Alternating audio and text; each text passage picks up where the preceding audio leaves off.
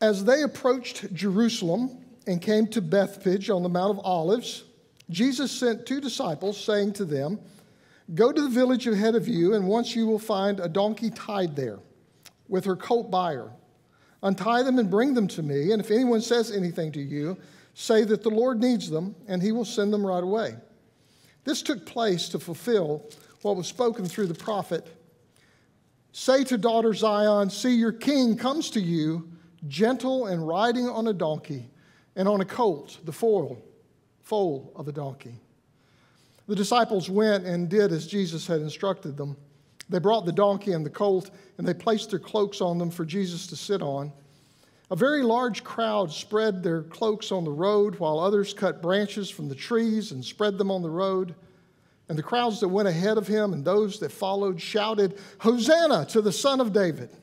Blessed is he who comes in the name of the Lord. Hosanna in the highest heaven." And when Jesus entered Jerusalem, the whole city was stirred. And they asked, "Who is this?" And the crowds answered, "This is Jesus, the prophet from Nazareth in Galilee." Well, the scene is pretty easy to imagine. The city is crowded. And you walk down the sidewalk, it's just shoulder to shoulder. If you've not gotten a room by now, you are out of luck because there are none. All the hotels, motels are full.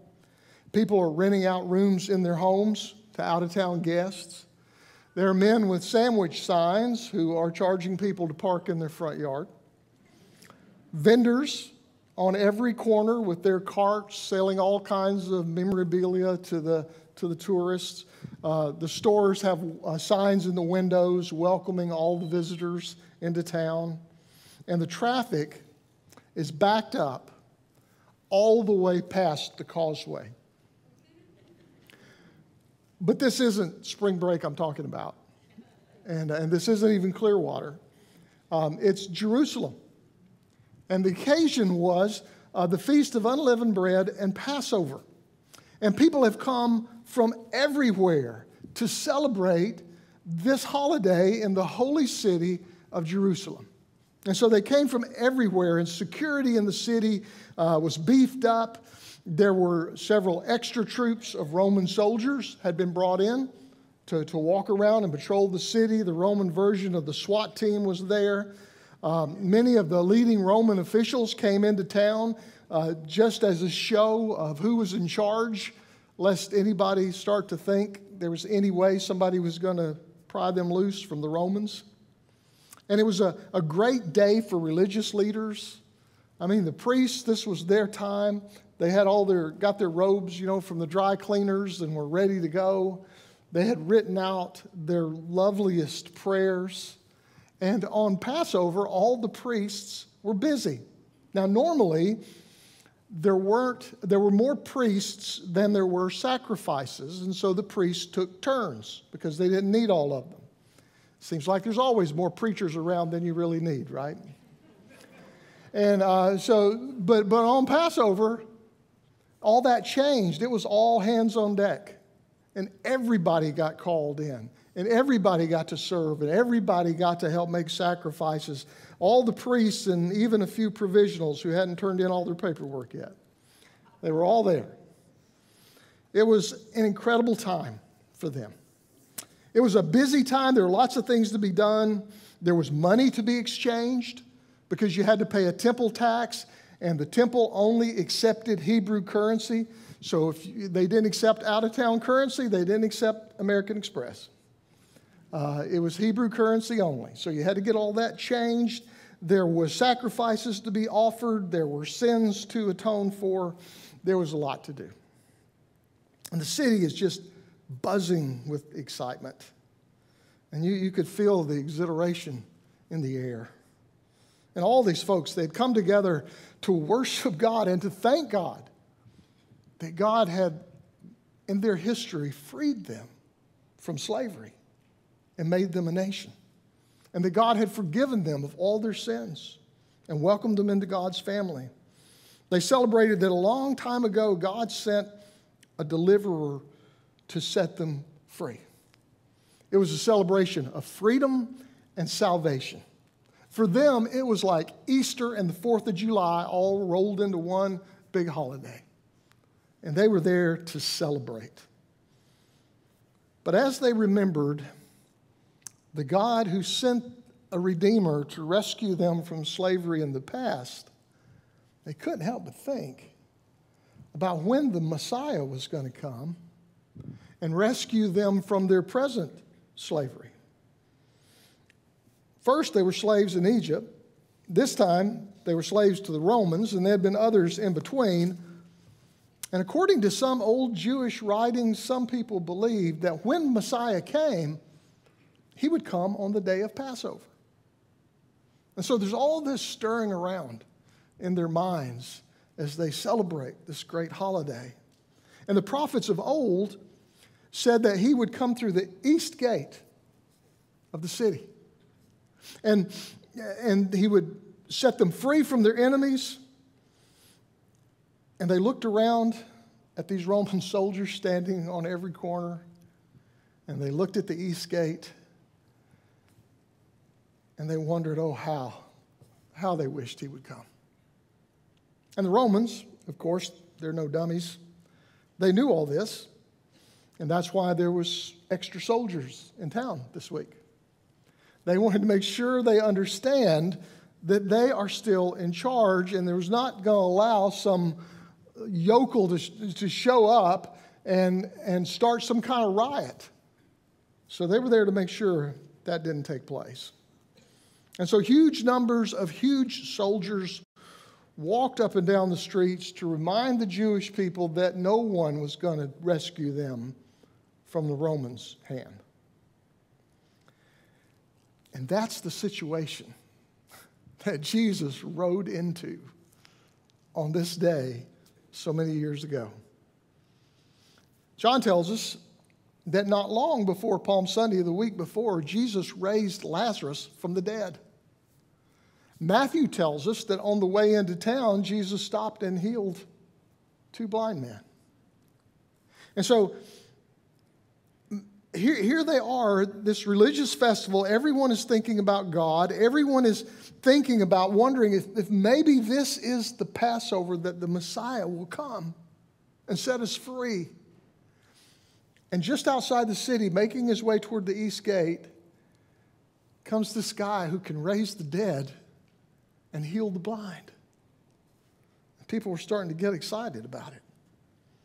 It was this high religious festival. You know, everyone was keeping their eye on that east gate just in case the Messiah would come to free them from the Romans. And then that very day, into the city came a man who could raise the dead and heal the blind. Maybe he was the Messiah. He was riding into town toward the east gate on a donkey. And people were cutting palm branches and laying them in the road in front of him. Hence, we call this day Palm Sunday.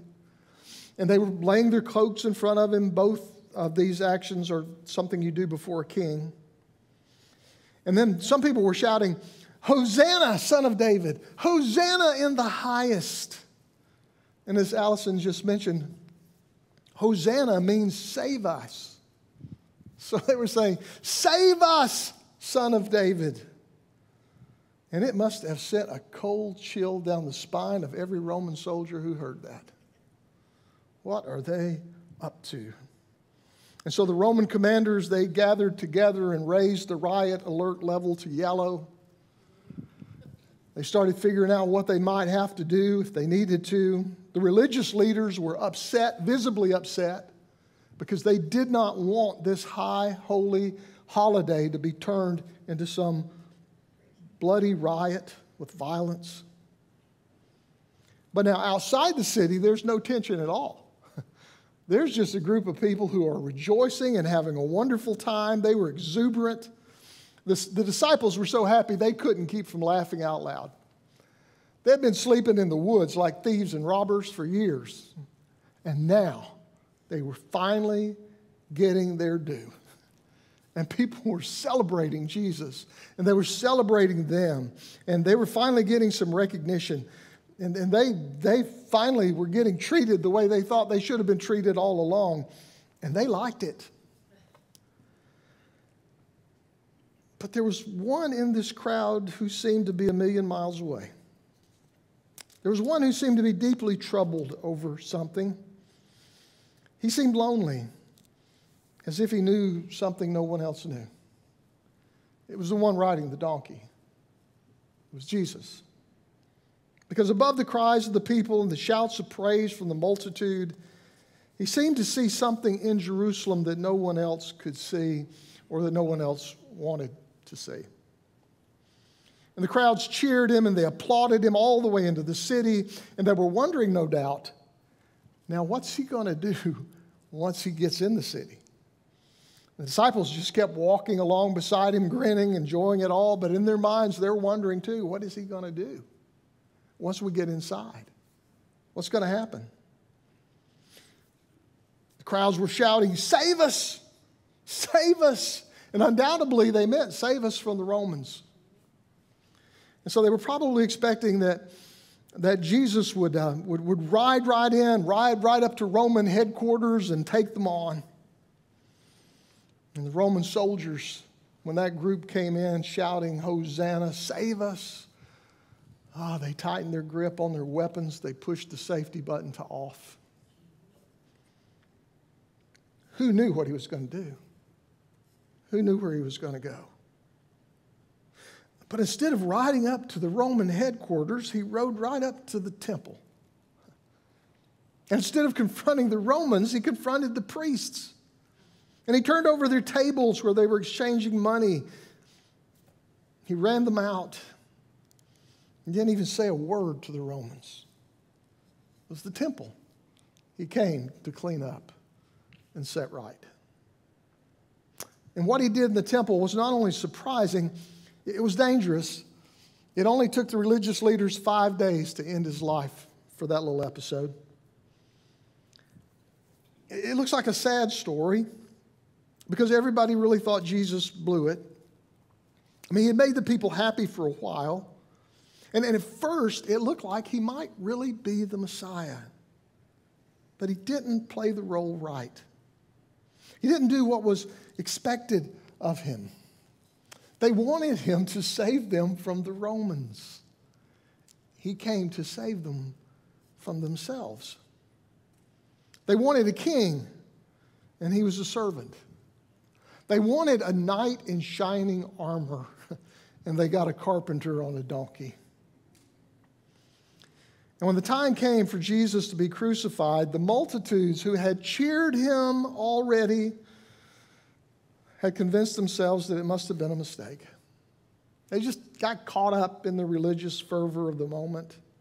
I mean, they gave him a chance, but he didn't do what he was supposed to do. I mean, they wanted a king, and Jesus ended up on a cross. They must have been mistaken. And so by the end of the week, by Friday, Jesus has been beaten and he's hanging on a cross, and the only people left are a few women and John and the folks who showed up to make fun. You assume Jesus knew all along what was going to happen. I mean, you didn't really have to even be a prophet to see this coming, which would explain why he looked so lonely in that Palm Sunday crowd that day. Because Jesus knew the difference between those who would cheer him and praise him as long as he was doing what they wanted, and those who would actually still be hanging around by Friday. Those who would follow him no matter what the cost. And so on that first Palm Sunday, there were a lot of spectators in the crowd, but few who were going to be willing to follow him all the way to Friday. I've often thought of that scene. A cheering crowd and a lonely Jesus. Lonely because he knew the cheers meant little. Because when the going gets tough. But knowing that, Jesus remained faithful to us anyway. He went to the cross anyway. Knowing that just about all of them would desert him, he went right on into Jerusalem. And by the end of the week, he stretched his arms out on a wooden cross. And with every thud of the hammer on the nails, he knew he was dying for a people who would turn their back on him. But he also knew some of them would get it right. Some of them would figure out how to follow him. And some of them would follow him all the way to Friday. I don't think about it too long because there are a lot of similarities that I start to notice between now and then and them and us, more than I like to admit. It's so easy to cheer Jesus on Sunday. It's so easy to sit in a crowd and sing and cheer. It's easy because there are people around us whose faith strengthens our faith. It's easier on Sunday morning than it is Friday evening. Maybe we're with a different crowd on Friday evening who are cheering different things, and it's easy to go along with them. Or maybe it's just a lonely Friday with a lot of doubts and uncertainties. Or maybe it's one of those Fridays where God has asked us to take up our cross and follow him and do some really hard things.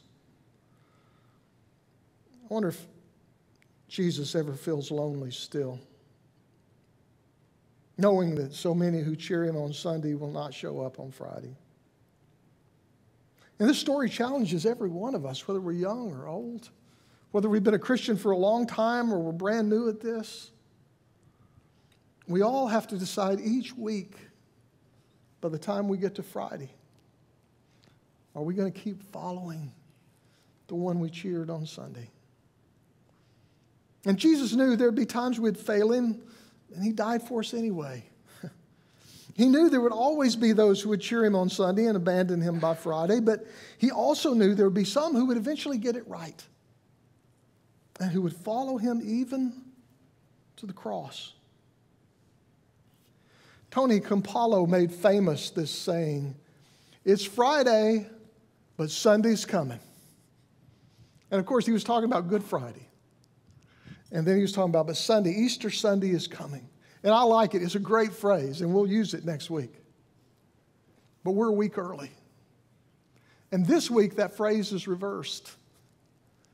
It's Sunday, but Friday's coming.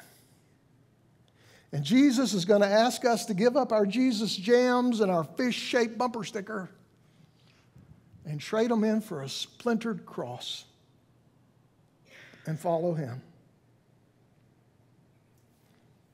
And this is the real crux of it all. By the grace of God, we will all make it to Easter. But the trick is to not give up or give in by Friday.